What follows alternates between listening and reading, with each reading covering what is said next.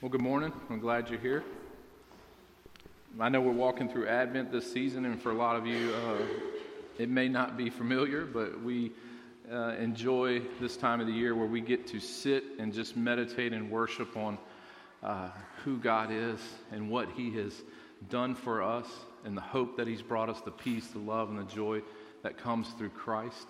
And so we are walking through Advent, and last week we looked at hope, and today we will look at peace. And so just as a reminder, the idea from last week is that we wanted to take a deeper look into what this word Advent meant. And so Advent or Adventus is from the Latin word, and it has really a deeper meaning than just the idea of coming, the coming of Christ. Even though that is a huge part of it, it goes a little deeper than that. And there's a reason why the early church chose the word Adventus, because they could have chose 4 to 5 other words that had this idea of the coming of Christ. But they chose this word because of its meaning. It's a little deeper rooted. It means this idea of a rising of a power, the idea of this infiltration of our thoughts, of the Jewish system and how they thought that Christ infiltrated that. And it also has this military implication. That is this idea of announcing the glorious king return, or the emperor's return from battle. And so this is the idea that we are announcing the glorious return of Christ our Savior from battle, the battle which He has already won. So in the second coming, but before that, we know that we are announcing the coming of the glorious king who would bring us victory in His death and resurrection. And so there's also a kind of real neat implication to this too, is that they use this word to celebrate the king's birthday, right? And I think that's what we're doing here, right? As we look forward to the birth of Christ, they use this word to celebrate the king or the emperor's birthday. And so there's a lot deeper meaning than just the coming of the king or the coming of the emperor. It's a deeper rooted word. And so I think by us understanding that, I think understanding this deeper meaning of Advent, it leads us to a deeper desire for evangelism, a deeper desire for us to announce the glorious return of the King. This is the theme. This is the overarching theme of not only this season, not only the series, but hopefully your life as you walk with Christ, that you understand there's something deeper, there's a deeper meaning to this life than just living and dying. But it's that we are to announce the glorious return of our King, that we are to proclaim His peace, love, hope, and joy. And so, as we look to hope last week, I think there's a reason. I think there's a progression, at least in my mind, at least the way I laid this out, of this hope, peace, love, and joy. I don't think it was just came about. And so I think there's an order to it. And when we think about the gospel, we see the order clearly. And so for a moment here, I want to talk about the gospel. I want to talk about the good news of Jesus Christ. And so God Himself, He sent His Son to earth to be born of a virgin by the power of the Holy Spirit. And He lived the perfect life of obedience, the obedience to death. He was our perfect lamb, our perfect sacrifice, the perfect atonement for the sins of the world. And because He laid down His life for us, and not only did He lay down His life, that He raised up again, we have life. We have forgiveness. We have victory in Christ. Amen? This is the good news. This is the gospel of Jesus Christ. And out of this selfless act, God's wrath has been satisfied for all of eternity. All of eternity. And so this truth has been revealed to us and all of creation. And so here's the implication of this during the Advent season. Here's the gospel implication. That Christ is our hope for salvation. That He is steadfast, that it is sure. Remember we read in Hebrews 6:19 last week, it says, "This hope we have is an anchor for our souls, a hope both sure and steadfast, and one which enters within the veil, where Jesus has entered as the forerunner for us, having become a high priest forever." This hope is truth for us. It's not merely wishful thinking, but it's concrete. That our hope is dredged deep, deep into the sacrifice of Christ. That it is held there. We believe this. And for believers, there's the difference. The world hopes for things to happen. They hope for things to change in their life. And it's wishful, it's vague, and really it's meaningless. But for us, we can dredge that anchor deep into Christ. That He accomplished what He came to do. That God's promises are true. That His covenants will last forever. And because Christ is our hope for salvation, we have peace. We have peace with God, the Father, because we know that He is in control no matter what life circumstances come about. No matter what. He is in control, and we have peace with God knowing that. And then comes joy. Joy in life into all eternity. But before joy, we understand love. We understand the love of Christ. And we understand the sacrifice that He gave, that He laid down His life, that He loved you first.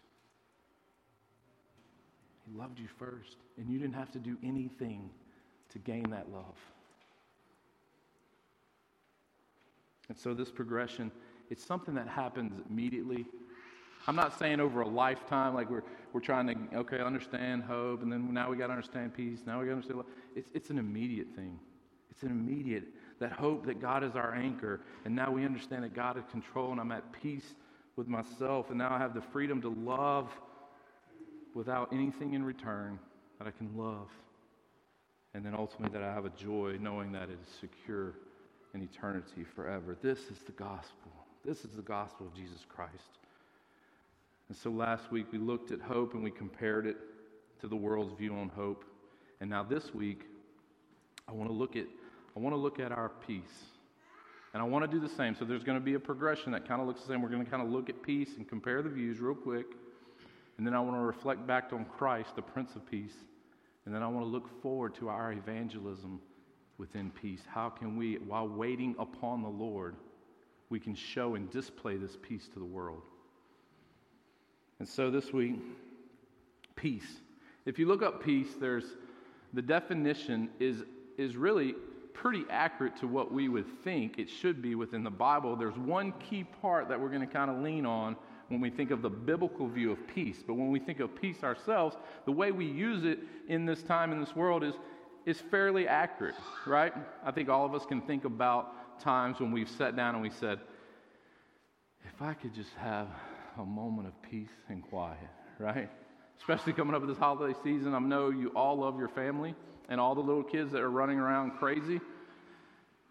But I know, at least I know for myself, there's moments where we say, can I just have a moment of peace and quiet? And that's okay. That's accurate, right? And so the world would see that as a moment or as a season or as a period of peace, right? We've all been there. There's this moment of peace. Even war, when we think about this world, that when we go to war, like there's a moment of peace, but at any moment, Trump might hit the button, right? It might blow us all up. We might be at war again. And so there are moments of peace. But when we look at the biblical view, here's the key part of peace when we look from a biblical view, is that it is to be complete. Right? This is what we're looking at. Christ has made our peace complete. It is complete in Him. It does not waver. It does not come and go. You are no longer at war with Christ. You have made peace with Christ. You've made peace with God through Christ, to be more accurate, because of His sacrifice. It is ended.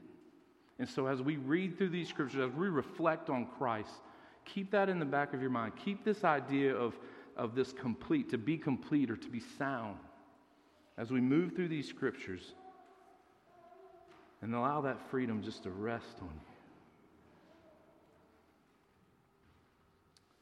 And so if you would, turn with me to Isaiah chapter 9. Isaiah chapter 9, and as you're turning there, This is really just the biblical comfort, and just remind us that we've trusted in Christ, and that there's a hope in Him, the one to come, the birth of our Savior, the revelation of our Lord Jesus Christ, that He is sovereign over all. And so as we look at this, as we're moving from Isaiah chapter 8 to chapter 9, it was dark and gloomy, and there's despair, and then there's this prophecy of Jesus, the birth of Christ, the anointed one, the King. Did you read this with me? It says this, chapter 1. It says, "But there will be no more gloom for her who was in anguish. In earlier times he treated the land of Zebulun and the land of Nephilah with contempt. But later on he shall make it glorious by the way of the sea, on the other side of Jordan, Galilee of the Gentiles. And the people who walked in darkness will see great light. Those who lived in the dark land, the light will shine on them. And you shall multiply the nations, and you shall increase their gladness, and they will be glad in your presence, as with the gladness of harvest, as men rejoice with the divide spoil. For you shall break the yoke and their burden of the staff on their shoulders, for the rod of their oppressors as the battle of Midian. For every boot of the booted warrior in the battle of tumult, and the cloak rolled in blood will be burning fuel for the fire. For a child will be born to us, a son will be given to us, and the government will rest on his shoulders. And his name will be called Wonderful Counselor, Mighty God, Eternal Father, Prince of Peace. And there will be no end to the increase of his government or of peace on the throne of David over his kingdom, to establish it and to uphold it with justice and righteousness. For the zeal of the Lord of hosts will accomplish this." And the Mosaic prophet, the prophecy that Christ will become our Prince of Peace, that there will be no more gloom for those who believe and trust in God. We know it's hard. We know that we wrestle with worry. But if we can understand, if we can truly grasp that God is our peace, that He is in control, what a witness to this world. What a way to bear witness to this world. And so, I want you to turn to Philippians chapter 4. It's the last time I'll make you turn, a little biblical exercise here for you. Turn to Ephesians chapter 4. You're probably all familiar with this section of Scripture, but I hope and I pray that as we've looked back at Christ, as we look back at the coming of Jesus Christ, the coming of the Prince of Peace, the one who will make this life complete for us, I hope we get to see our gospel duty in peace, our gospel duty in this Advent season as we wait upon the Lord. And so Philippians chapter 4, verse 1 through 9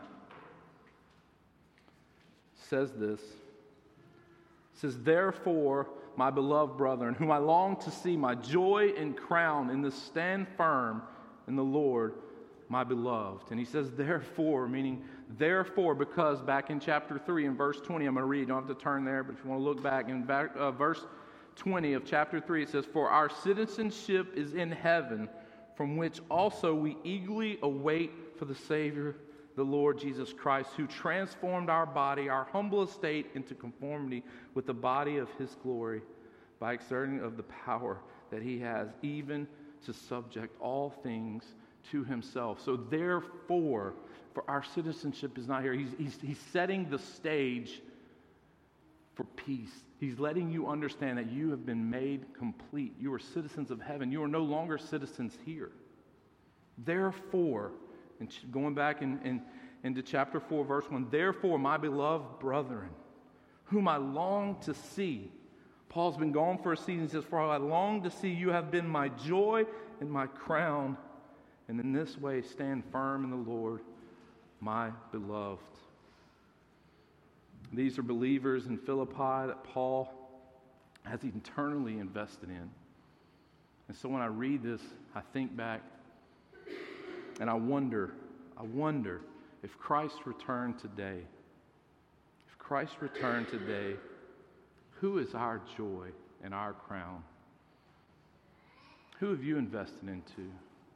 Who have you mentored and discipled? So this is a small little side note, but it plays well within the Scripture. Who are you discipling? Who are you mentoring? Who am I discipling? Who am I mentoring?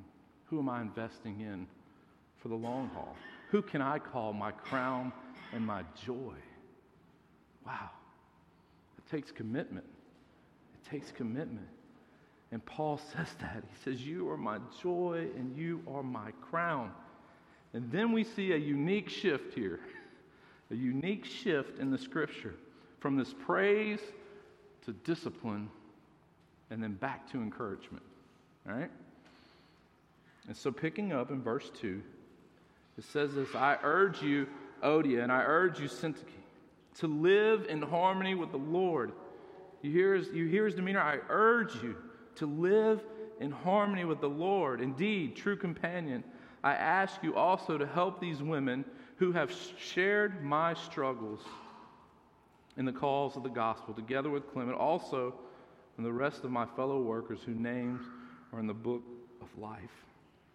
And so he says, I urge you to live in harmony. And this idea is that we have the same thing, the mind that we think of the same thing. Live in harmony with each other. It's okay to disagree, to agreeably disagree, right? It's okay to disagree or agree to disagree, right? That's okay. We're not asking that we live with this idea of being in uniformity, but this idea of unity. So there's a difference. I don't want you to look like me. I want you to be unique in the gospel. I want God to use you to be the hands and feet of the good news of Jesus Christ in your own unique way. But I want us to be unified in the truths of Christ, in the doctrines and the ones that we hold close in Christ. Right? This is what he's trying to say. So don't worry about this silly conflict. And so he says, I urge you have the same thing in mind. Think the same way. Meaning the gospel is the thread that has to weave us together. It's not whether we all enjoy the same sports or the same activities in life, or we raise our kids the same way. It's that the gospel threads all of that in its own unique way, and God uses that. And so this is what we need to understand as the church. And when we understand this, we put on display to the world a peace that surpasses all comprehension in our rejoicing. And so he says this. He says, I urge you to live in harmony. In verse 3, it says, indeed, true command. He's talking about just an elder or a leader in the church. He didn't need to name them. He's just saying, look, lead these women, encourage these women. Because guess what? It says this, I also ask help of these women who have shared in my struggle. Who have shared in my struggle. Paul's saying they've shared with me in my struggles. What is the struggle? Laboring in the gospel. Laboring in the gospel. They've shared. They're co-laborers in the gospel. And he also says at the end, he says that they are in the book of life. These are your brothers and sisters in the Lord. There's an old saying, say, we can choose our friends, but we're stuck with our family, right? It's okay that we don't think the same on everything, but when it comes to the gospel, we need to be united. We need to be united. We are family. We are the ones that are going to display this love and peace and joy and hope to the world. And so then he moves into verse 4. He says, rejoice in the Lord always. Again, I say, rejoice. Let your gentle spirit be known to all men. To all men. The Lord is near. So he's saying, rejoice in your conflict. Rejoice, but be gentle.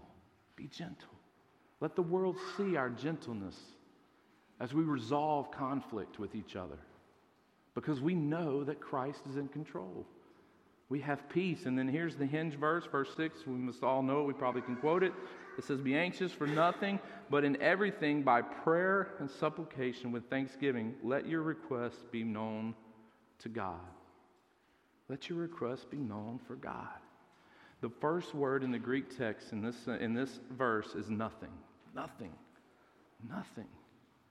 Don't let anything worry you. He's saying there is absolutely nothing in this world that should bring anxiety to you, knowing that the peace of God is upon you. That's hard to do, right? It's hard to do. But it's something we must strive to. And unfortunately, us as believers, we haven't looked to that as a sin. We haven't recognized our worrying as sin. We've kind of just coddled it and been okay with it. And it's difficult for us to hear, especially when we deal with it on a daily basis, right? It's difficult to hear.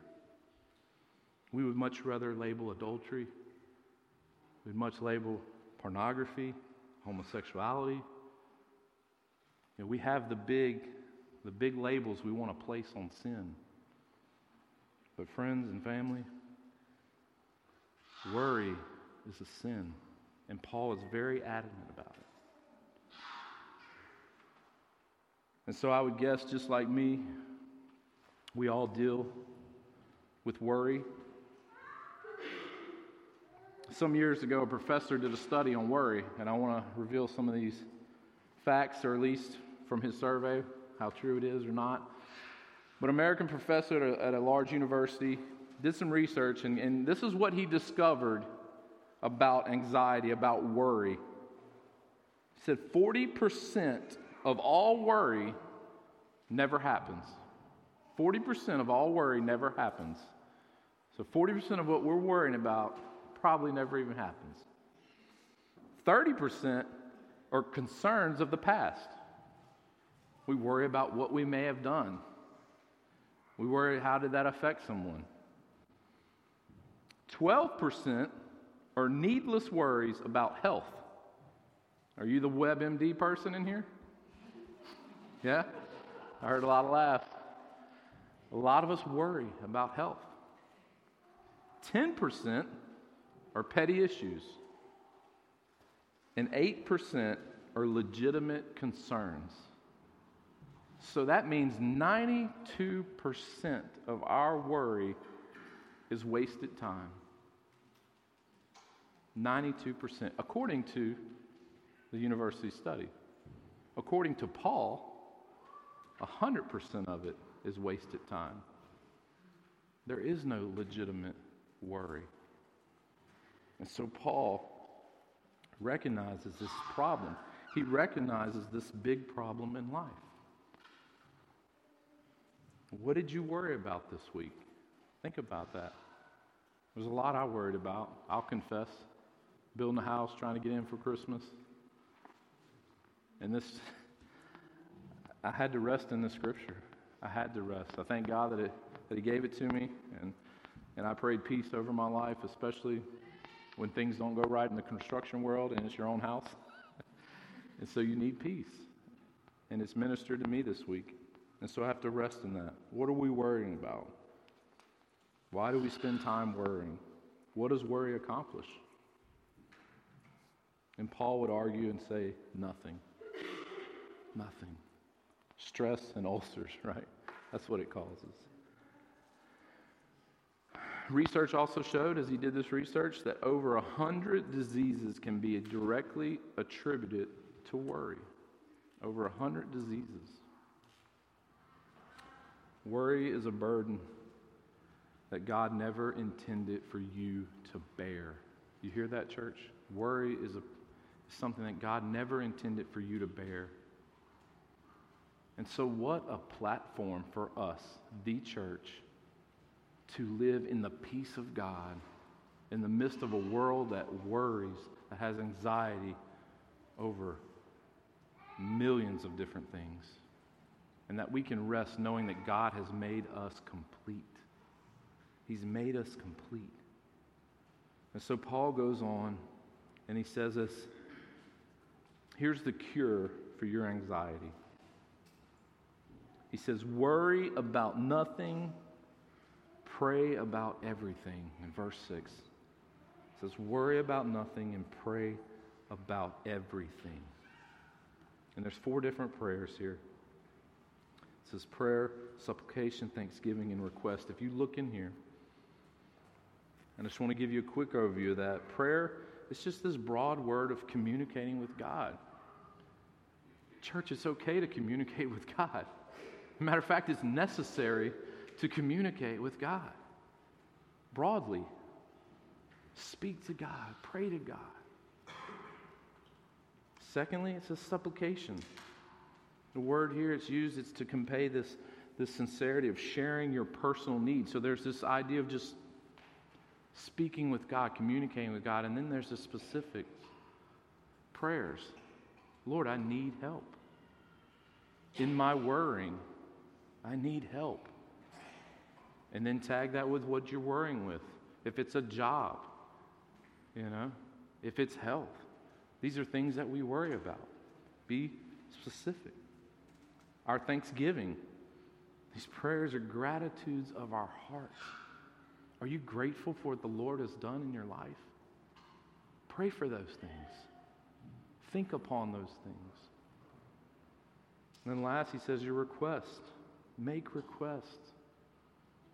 Make requests. Don't just be general in your request, just like in your asking. Be specific. Make requests to the Lord. And so in verse 6 it says, be anxious for nothing, but in everything, church, by prayer and supplication, with thanksgiving, let your requests be known to God.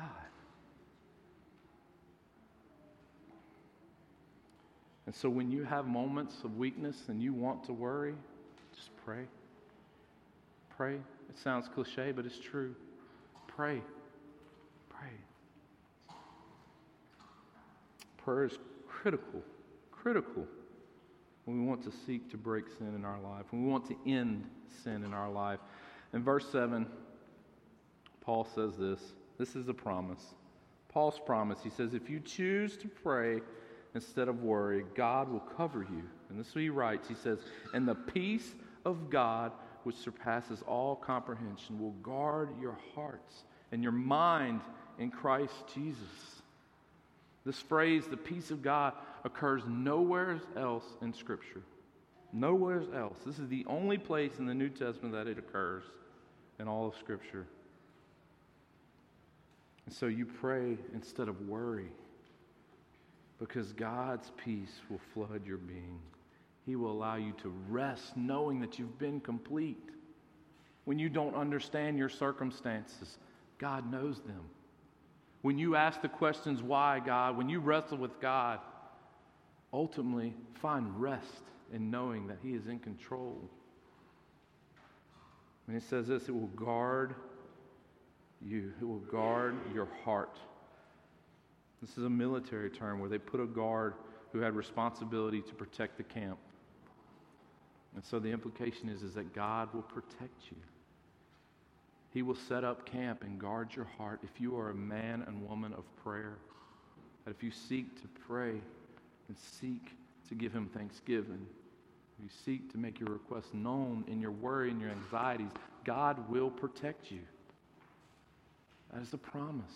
And we can hold to that promise. And the peace of God will overwatch you and guard you against sin that wants to come in, that unwanted sin that wants to intrude our thoughts and our mind. And the enemy is unable to get to us because God is our guard. And then finally, in verse 8, Paul says, he says, finally, brethren, whatever is true, whatever is honorable, whatever is right, whatever is pure, whatever is lovely, whatever is of good repute. If there is anything excellent, and if anything worthy of praise, dwell on these things. The things you have learned and received and heard and seen in me, practice these things, and the God of peace will be with you. God of peace will be with you. Practice these things. Proclaim His truth.